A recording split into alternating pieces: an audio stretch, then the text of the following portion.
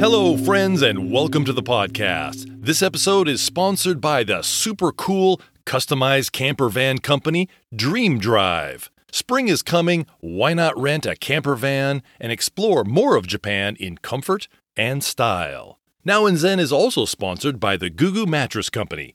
Super comfortable and very affordable. Nothing better than a great night's sleep with a Gugu mattress. Discount codes available later in the podcast.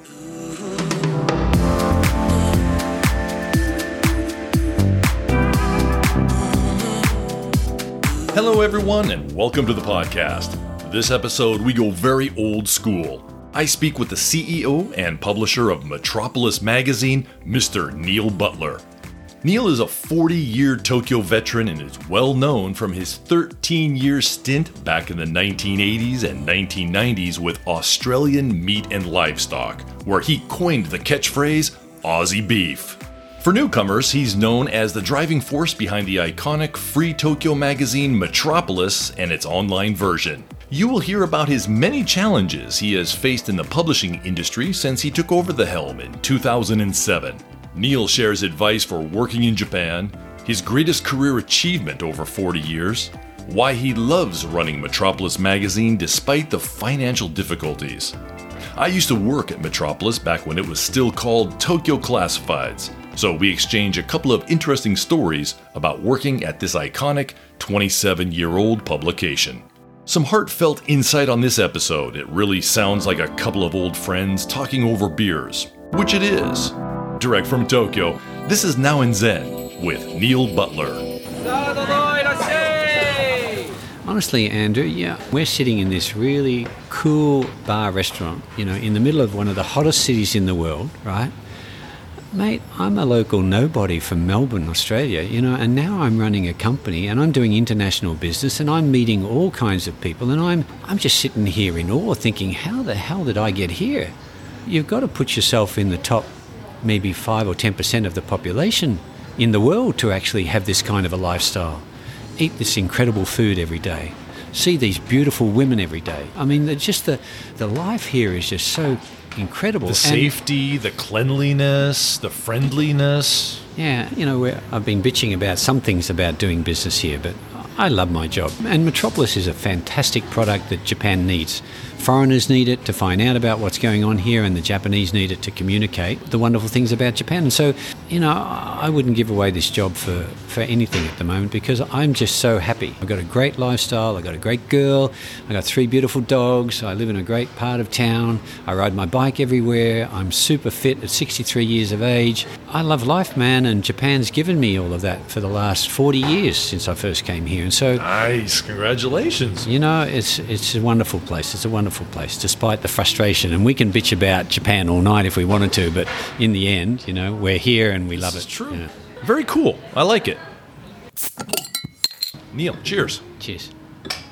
Metropolis Magazine, or Tokyo Classified for those of us who have been around for a long time, has been a huge source of English information for foreigners since 1994. Basically, anyone who's lived in Tokyo must be familiar with Metropolis Magazine. So let's start big and broad, Neil. How and when did you get involved with Metropolis Magazine? October 2009, Andrew. Was when I first hit the tarmac at Narita Airport after coming back from Australia. My second stint back into Japan. I'd been here since 1982 through to 2001. I ran the marketing program here in Japan for Aussie Beef. Right. Well, you were known as the meat guy. I mean, you worked for Meat and Livestock Australia. You worked for 13 years. So how do you go from meat and livestock to publishing? Well, Meat and Livestock was a research marketing arm for the Australian meat industry, so it was really marketing. We did the branding for Aussie Beef. The Aussie Beef brand is now synonymous in Japan, and certainly is. We started that when the meat liberalisation occurred in Japan. So we ran that for a lot of years. I went back to Australia into a meat company doing the marketing for them there. I then got called back to Japan by the owner of Metropolis in 2009. He called me up one day and said, "Hey, I need some help. Do you want to come back to Japan?" Oh, really? So this was a mate that you knew from before during your first stint, he called you up and said, come back, I think you'd be a great guy to run the magazine. Yeah, Australia Business Association was started by 7 of us back in 1983. There was a need. There was a lot of young Australians up here trying to make their way. They were doing all kinds of business, not just your regular English teaching. I started an import-export business. My buddy Terry Lloyd was into translation and IT. I've known him for 37 years now. He got into publishing himself. He bought the magazine Metropolis in 2007, just before Lehman. Perfect timing. So I came back in 2009 thinking that I was going to run this fabulously profitable magazine, but 11 years later I'm still an uphill battle in terms of trying to make the free paper work. So we do a whole lot of other things, but the magazine is the mainstay of our business at the moment. Yeah. As you said, the magazine is free. So how do you generate sales for Metropolis? Is it just from advertisements? Yeah, that's the big one. Of course, we're online as well. So we do a whole lot of promotion for companies that want to market to the foreign community. Particularly, our first market is foreigners that live here, especially in Tokyo. The 30,000 copies that we print are now quarterly. Well, it was weekly, and then it went monthly, and now it's quarterly, right? That's right. Yeah, the earthquake shook us around a lot. No pun intended. That's true. And it was just expensive to print the magazine so much. And the advertising revenue was dropping. People were turning to online. Exactly. We did as well. We made a whole lot of websites, a real estate website, a dining site, a travel site, a members club. And Terry Lloyd was destined to sort of push into the online stuff. I stayed with the magazine, much to my misfortune, I suppose, because online is where everyone has gone. Why do you say misfortune? Well, we just haven't made money. You know, the magazine doesn't make money. I now subsidise the magazine and running the magazine with our online stuff. We do content creation for other companies. We build websites in English. We do printing. We've got a printing business in English. 25,000 printers in Japan and no one speaks English. So for us, we get quite a number of overseas inquiries for printing, all kinds of goods. So we do translation, and the new business that I've ventured into is augmented reality. AR. Yeah.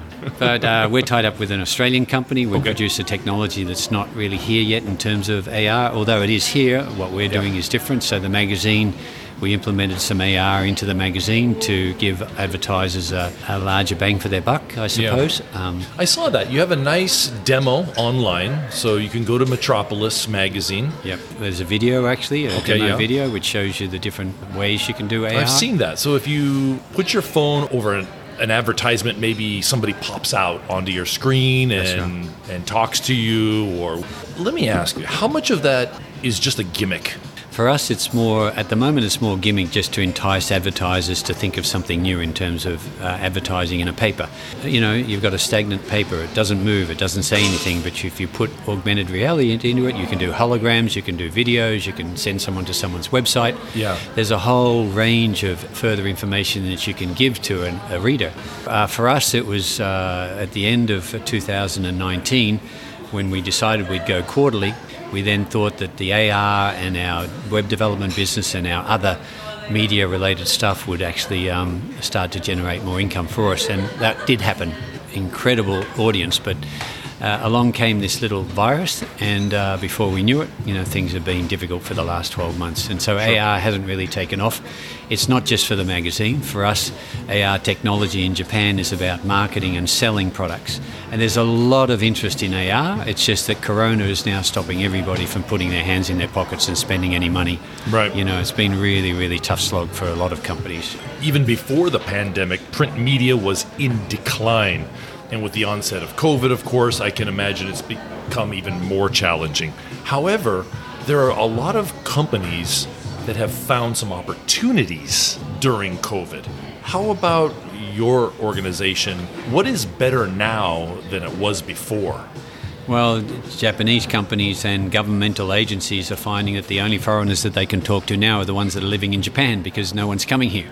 For us, our spring issue, which is out now and doing extremely well, has got some major features in there from Toba Railway Company. They've got a big 4-page feature on Nikko.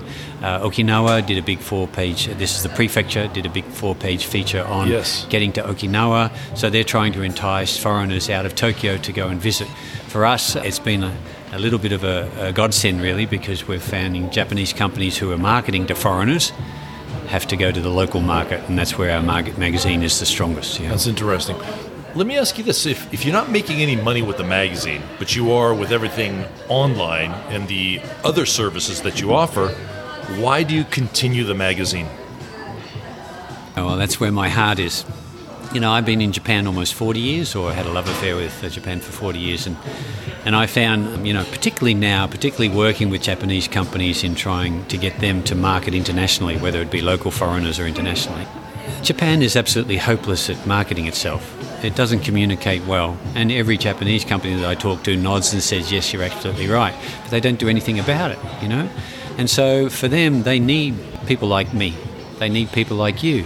They need foreigners here to help them communicate better, and my magazine helps them do that. Yeah. Our team are native or bilingual, and so we're able to create content in a look and feel and an attraction that foreigners like. Mm-hmm. Whereas the Japanese doesn't have the capability or the wherewithal to actually do that. And so for me, the magazine is a voice for Japan. We're not into controversy in a big way. We want to tell the world the good things about Japan. We're one doorway into Japan. And the other thing that's different about us, and there are other magazines out there, although a lot of them have now died, but the ones that are still there, they're more into sponsored content by their Japanese owners, or they're into tourism. And you can find all you want about travel, but we're about deep Japan. We're about going into subcultures. We're about finding out the really interesting stuff that us foreigners are interested in, but haven't been able to find out about. And so for us, that doorway is a really big part of why I do it. The other part is, this is an incredible job. This is the best job I've ever done. I'm broke. I'm poor. The company doesn't make any money, but I just really enjoy telling the world about Japan. And for me, that's leading on to other activities that I've got some background in, and that's marketing and exporting. And I've got now companies coming to us and asking how do we communicate better to get overseas. Nice. We've got a couple of overseas companies. We look after an incredible American bacon company who sells into Costco. We built their Japanese website. We do their social media for them every month. Jones Dairy Farm. Yep. Yeah, nice. Yeah. They have sausages too. They're tasty. Very, very good. And we're just about to start consulting for an incredible company that makes a pancake making machine and a waffle making machine. And they're in 80 other countries. And this machine is touchless now. They've all gone touchless. And without a push of a button, you can make these incredible pancakes into hotels and bistros where they sort of serve that sort of thing. So they need to set up their company here. I know how to do that. They need how to make connections into the hotel industry. My food experience has got me connections there. My hotel industry connections also come from the magazine, because we have hotels who advertise in the magazine. And the hotels, especially in Europe, always have a waffle machine that you make it yourself. You pour the batter in, you turn it upside down, you wait 2 minutes, bing, your waffle comes out, you have waffles for breakfast. But this is perfect for Japan, so don't forget all the crepe stores, all the soft cream stores, even a restaurant like this, we're here today at Ivy Place. In the back room, they probably want to make waffles and put some whipped cream and some ice cream or whatever on it. I think that's an opportunity there. Yeah, and then you get into the mixes and then the syrups and all of that stuff with it, and you create a package that you offer. And of course, you advertise it for free in your own magazine. Well, I think their target is a bit bigger than the Gaijin community, the foreign community. Well, it's more about the Japanese companies. You know, I used to work for Metropolis Magazine once upon a time. I remember that. In the late 90s, when it was still called Tokyo Classified. I didn't work there for very long, only about 8 or 9 months. So I was the director of sales. But back then, a lot of the advertisements were really small advertisements, like 1/4 page or 1/8 page or even 1/16 page. And some of the pages would just fill up. It was very busy with lots of ads. But now when I see your magazine, advertisements are a lot bigger. You mentioned earlier about a 2-page spread. Yeah. They feel like it adds more legitimacy, I guess, what I'm trying to say, to the magazine. Have you found that? Yeah, well, in the early days, not just those small ads, and the classifieds, which were a classic, which was why the magazine was called that in the first place, was fun. You know, there were all kind of stuff in our magazine, and we played more to the male reader than the female reader, and there was a lot of stuff in there that I wouldn't put in there these days. But those smaller ads, they're just tougher to get now. And the cost of getting one of those small ads is high. And so for us, and also companies aren't getting their 6 months or 12 months contract. You know, they're doing 1 or 2 ads and then they're falling by the wayside. At the same time, we've got a magazine that used to be every week is now every 3 months. And so, you know, these little ads, they can date quite quickly as well, depending on what the service is. And so, hey, if it's a restaurant and they've got a contract for 2 ads, that's 6 months. They might not be around in 6 months. Yeah, which is what happened in the last 12 months. We've lost many of our customers because of COVID. And as I said, I used to be the sales director of Tokyo Classified. It was never easy getting advertisements for the magazine. It's really hard to get advertisements. Is that something specific for this market because you're only English-based? No. Or is that in general? Is there some kind of cultural thing at play here? You know, you've got to look at what age we're living in now, and it's all online. We're lucky enough, and we're big enough, you know, and we've got a strong enough brand that we survive. But anyone trying to start a new magazine now, they need real deep pockets and not have to worry about too much about income. Right. It's a really tough market now, and print is dying. But still, you know, if I compare to overseas, where everyone's on the phone or in the PC, there is a market for print media here. For sure.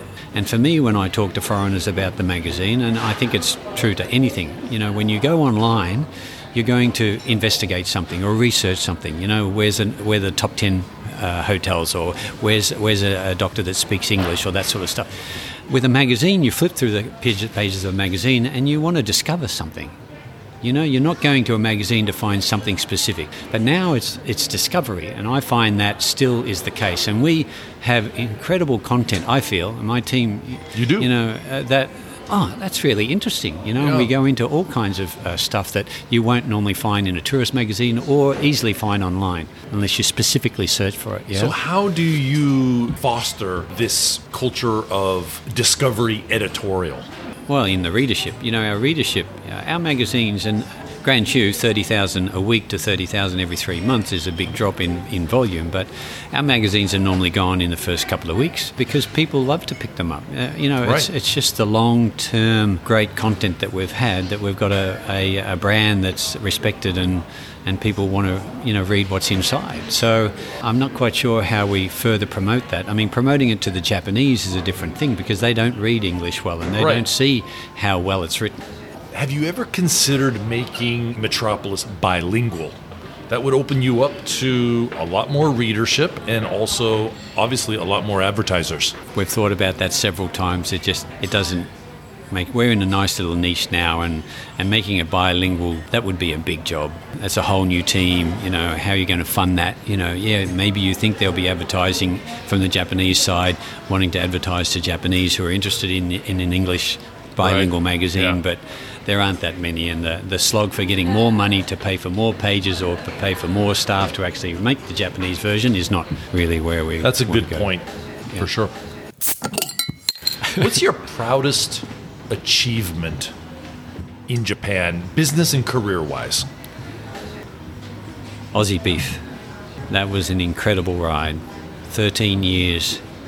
Took it from nothing, where Australian beef was just second-rate, frozen, inferior quality, and all the investment that went into the industry to build all this great, regularly well-controlled quality product, and just see the market just blossom for us. You know, It was just incredible. I mean, it became one of the single most successful consumer products outside of Australia. And no kidding. Yeah. How is it now?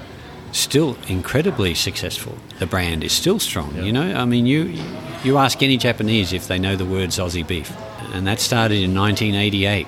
You know, and so for me to be part of that, to be heavily involved in marketing, to create the brand, to do the TV advertising, to watch the sales go from 700 million to 1.8 billion.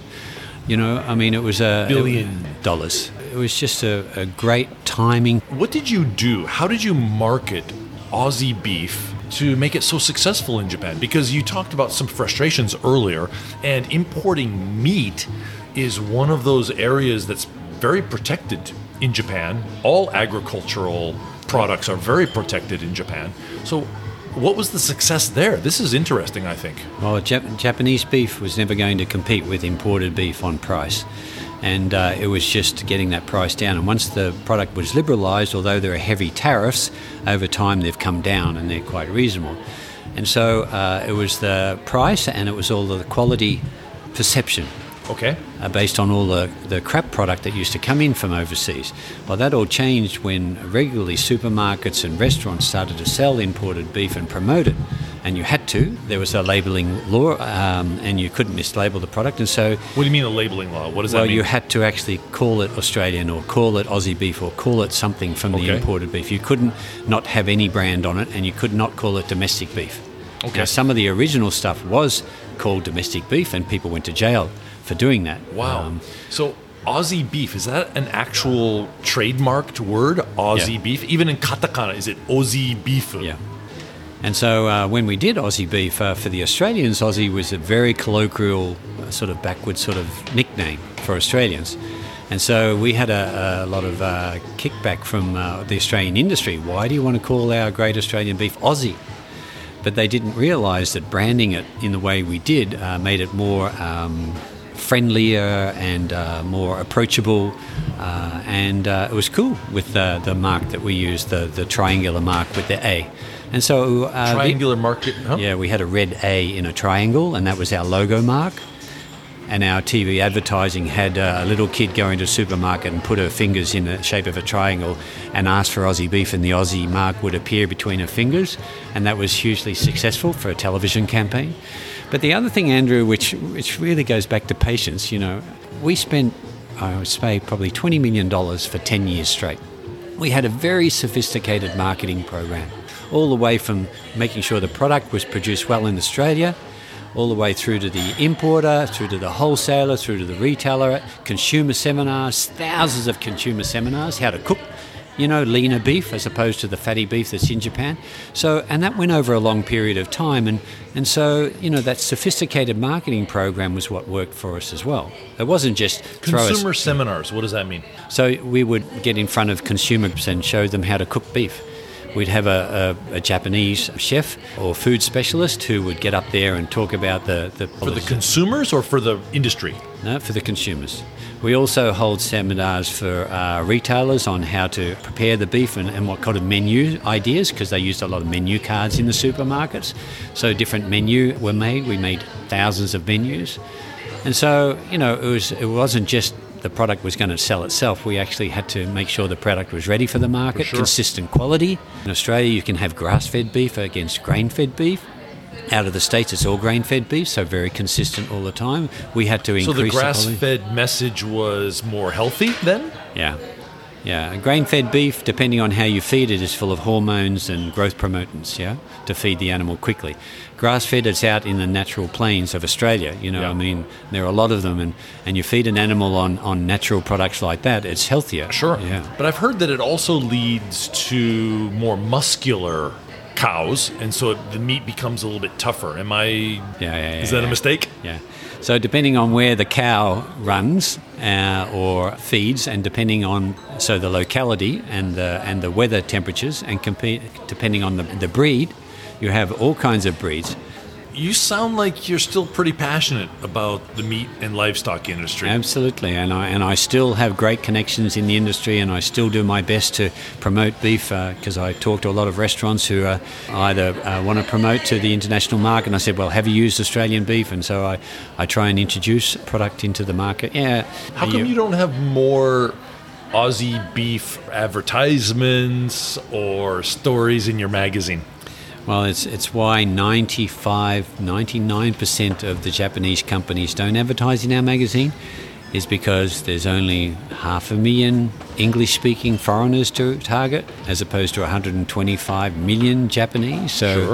So you tend to find that we're less of an attraction for Japanese companies. And Aussie beef and American beef, they don't have to sell their product to a foreigner. They need to sell it to a Japanese. So, right. And their budgets are really tough these days. They don't have the sort of budgets we have earlier. We all know getting a great sleep is important. And this is what Gugu is all about. Super comfortable mattresses at very affordable prices and delivered to your home for free. They back up their best sleep ever promise with a 100-night money-back guarantee. Learn more at gugu.jp and enter the coupon code ZEN for your 20% discount. Gugu, better sleep, better you. Explore Japan in comfort and ease with Dream Drive. Rent a customized camper van to go camping, take nature hikes, relax at onsens, or just discover the many beautiful places less traveled around Japan. Dream Drive has various camper vans for solo travelers and families and is more affordable than trains and hotels as it's only one price per night. Go to dreamdrive.life to plan your next Japan adventure. Enter the coupon code ZEN and receive a sweet discount when making your customized camper van reservation. Dream Drive, the hotel on wheels. Everybody's been through some adversity in their life, and I believe this is what makes them both engaging and interesting. What has been your greatest challenge as a foreigner working in Japan, and how did you overcome that? The difficulty that I find in Japanese trusting me and wanting to work with me, I find that incredibly disappointing, given how much I care about the country and how, well, I think I'm an honest business guy and how I want to help But you've Japanese been in Japan companies. for 30 years. You speak Japanese. Yep. Why is there this distrust?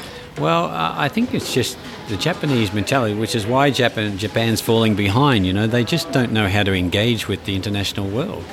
You know, I'm not talking about the big companies, Mitsubishi, Sumitomo, they've all got their overseas offices, they've all got English in them, Rakuten, those sort of guys. But, you know, where the strength of the country will be in the future is in the small to medium-sized companies. And getting them off their arse and into international business is really, really tough.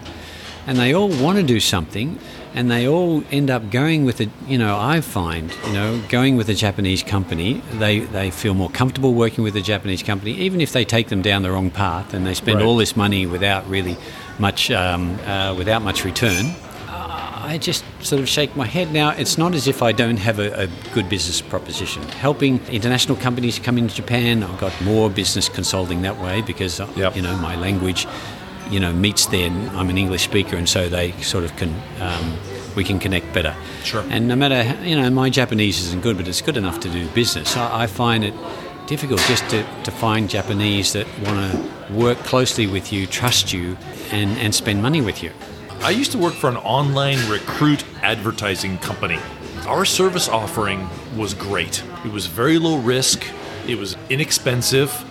But it was a foreign company with a name that nobody knew. It was so difficult to sell our services to a lot of Japanese companies because they know Recruit.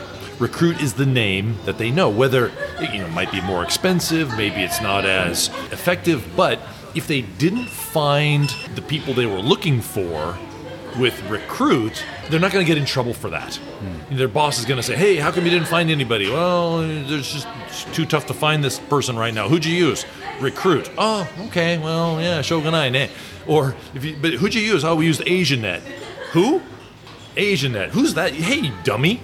Why don't you use a reputable company, somebody we know? You know what I mean? Yeah. There is that part of doing business here. So I find no matter how long you live here, and I don't want to be Japanese, I love my foreigners, but to assimilate into the country, they're just very homogenous. And it's why they're struggling right now. If you look at the way they communicate to the world, it's very poor. And so I'm not quite sure how they're going to catch up. What's your favorite Japanese word that doesn't have a direct English translation?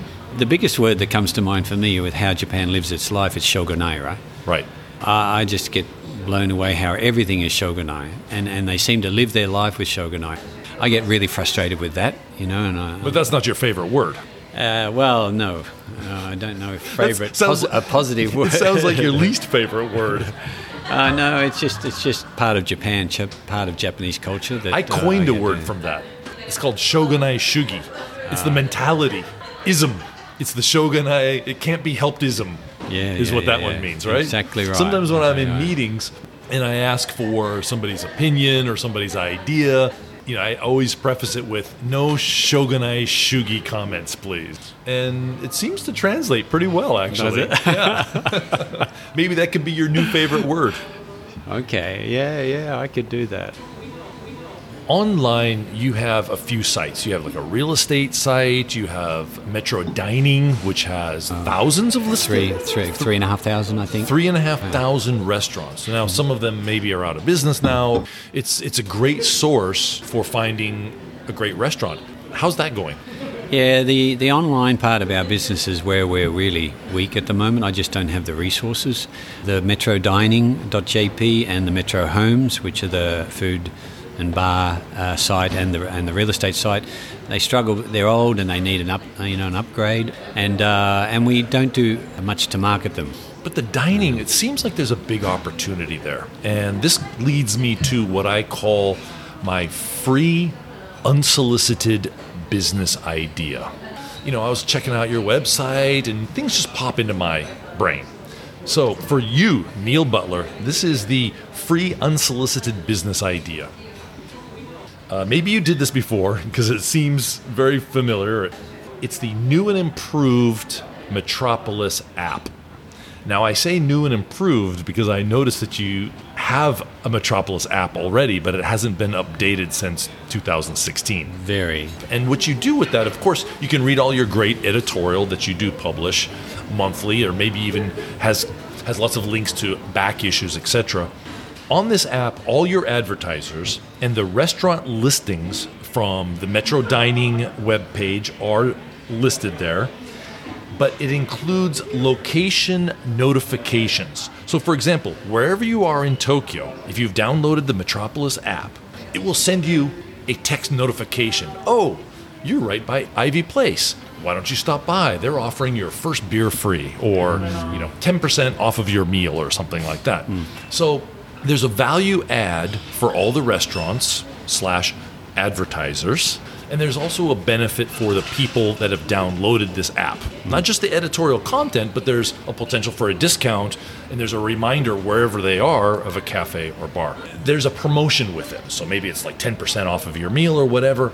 You take a small percentage of that, say 2% or 3% or whatever it is. So you mentioned you have over 3,000 listings. So there's a huge potential there. That's my idea. Okay. It's not as if we haven't thought of upgrading the app, but it's a big job to get that working. When we had our members club and we had 3,000 members, we had a card system, and every member got a card with a number on it.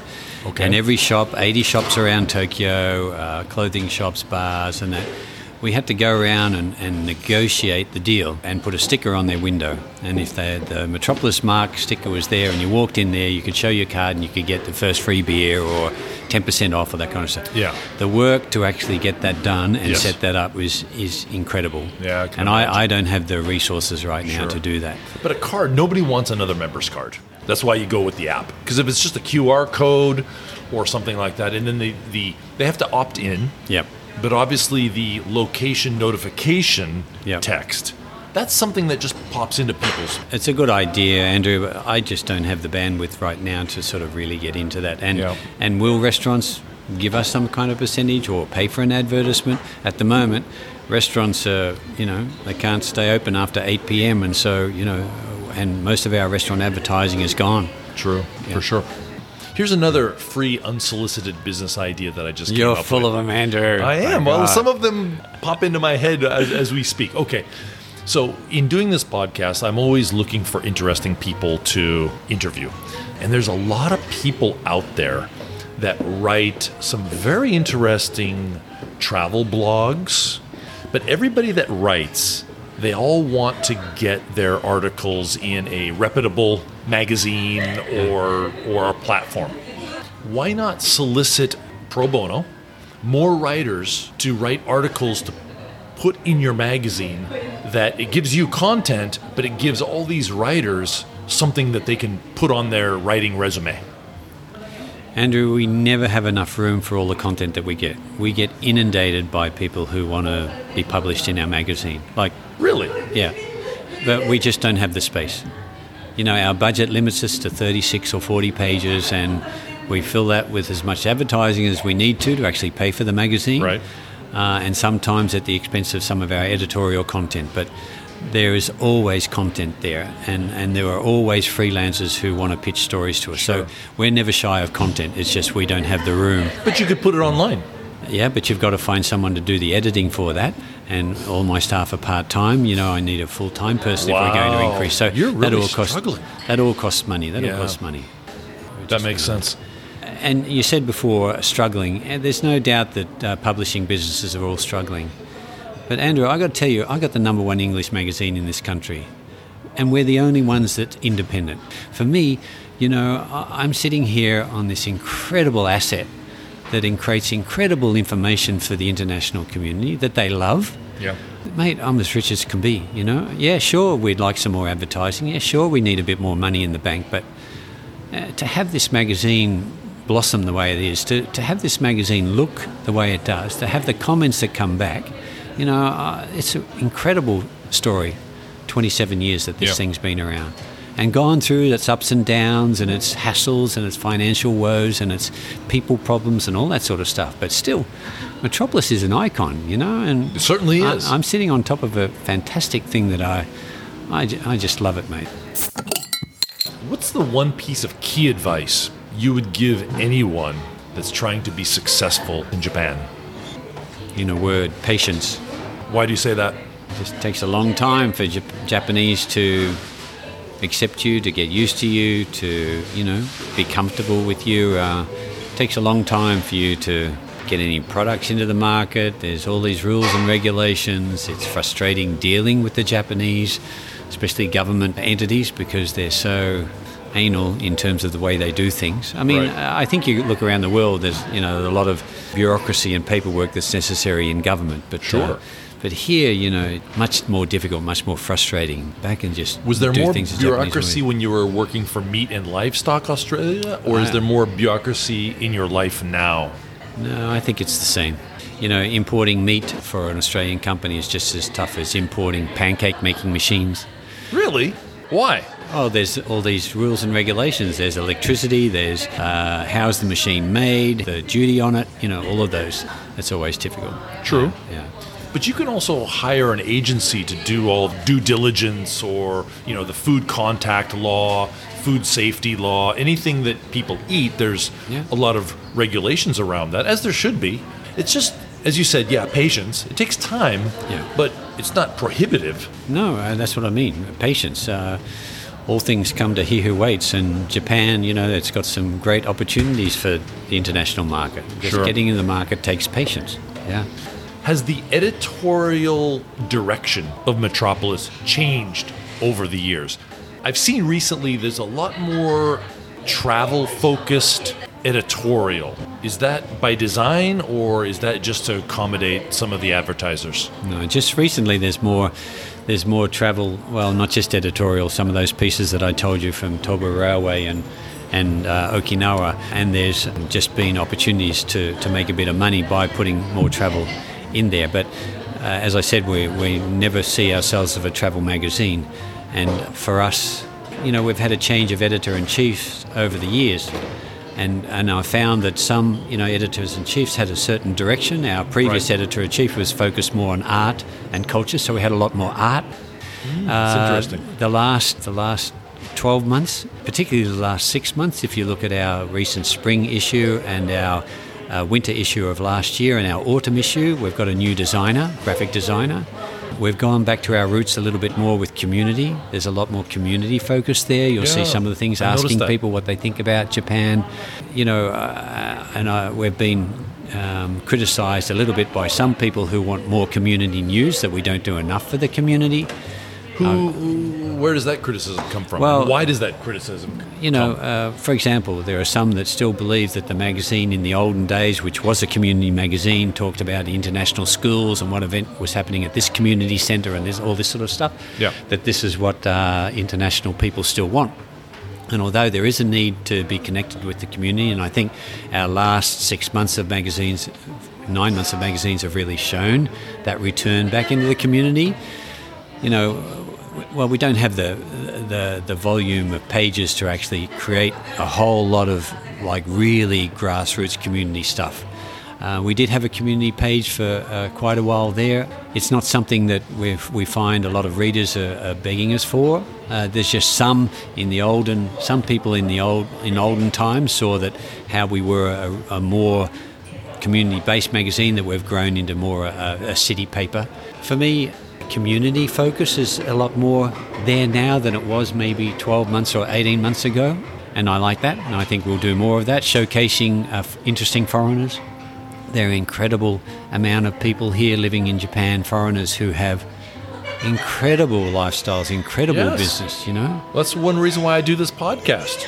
There's people like you. Yeah. And as you mentioned, there's incredible foreigners here in Japan that have a really compelling and insightful story to tell. And so we're starting to showcase that more. We're starting every month to try and find those interesting people, and at least with the online, we can do that, monthly. Right. Yeah. I got a funny story. So when I worked, at the time it was called Tokyo Classified still, and we wanted to get it into all the kiosks in the subways. Yeah. I went to the head of the subway at the metro office. It was in Kanda. And I pitched him from a business angle.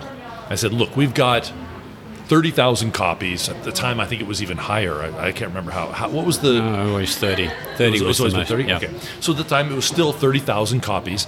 And so I kind of reduced it to the ridiculous, typical sales technique. I said, if you put this magazine, it's for free. Let's just say, 1 in 10 buy a pack of gum, and it's going to result in this amount of sales for your kiosks. They weren't interested.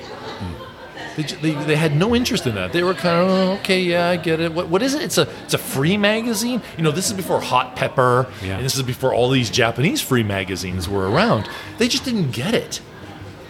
What convinced them, and we did get it in actually, what convinced them was that they would be seen as contributing to the internationalization of Japan. So this angle worked for them more so than the business angle of increasing sales by putting the magazine at all the kiosks. Wow. It's a true story. That's Japan. Yeah. And on that note, Neil, cheers. Yep. Thank you for your time today. Mate. Keep on doing what you're doing. I know you're struggling right now. So anyone that hears this podcast, where can they learn more about Metropolis?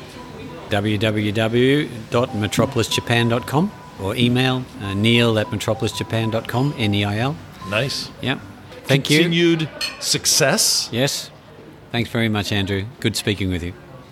And that was Neil Butler, CEO and publisher of Metropolis Magazine. As you heard, times are difficult for the publishing industry. If anyone has advertising needs or wants to market to the Tokyo foreign community, contact Metropolis or Neil directly via neil@metropolisjapan.com.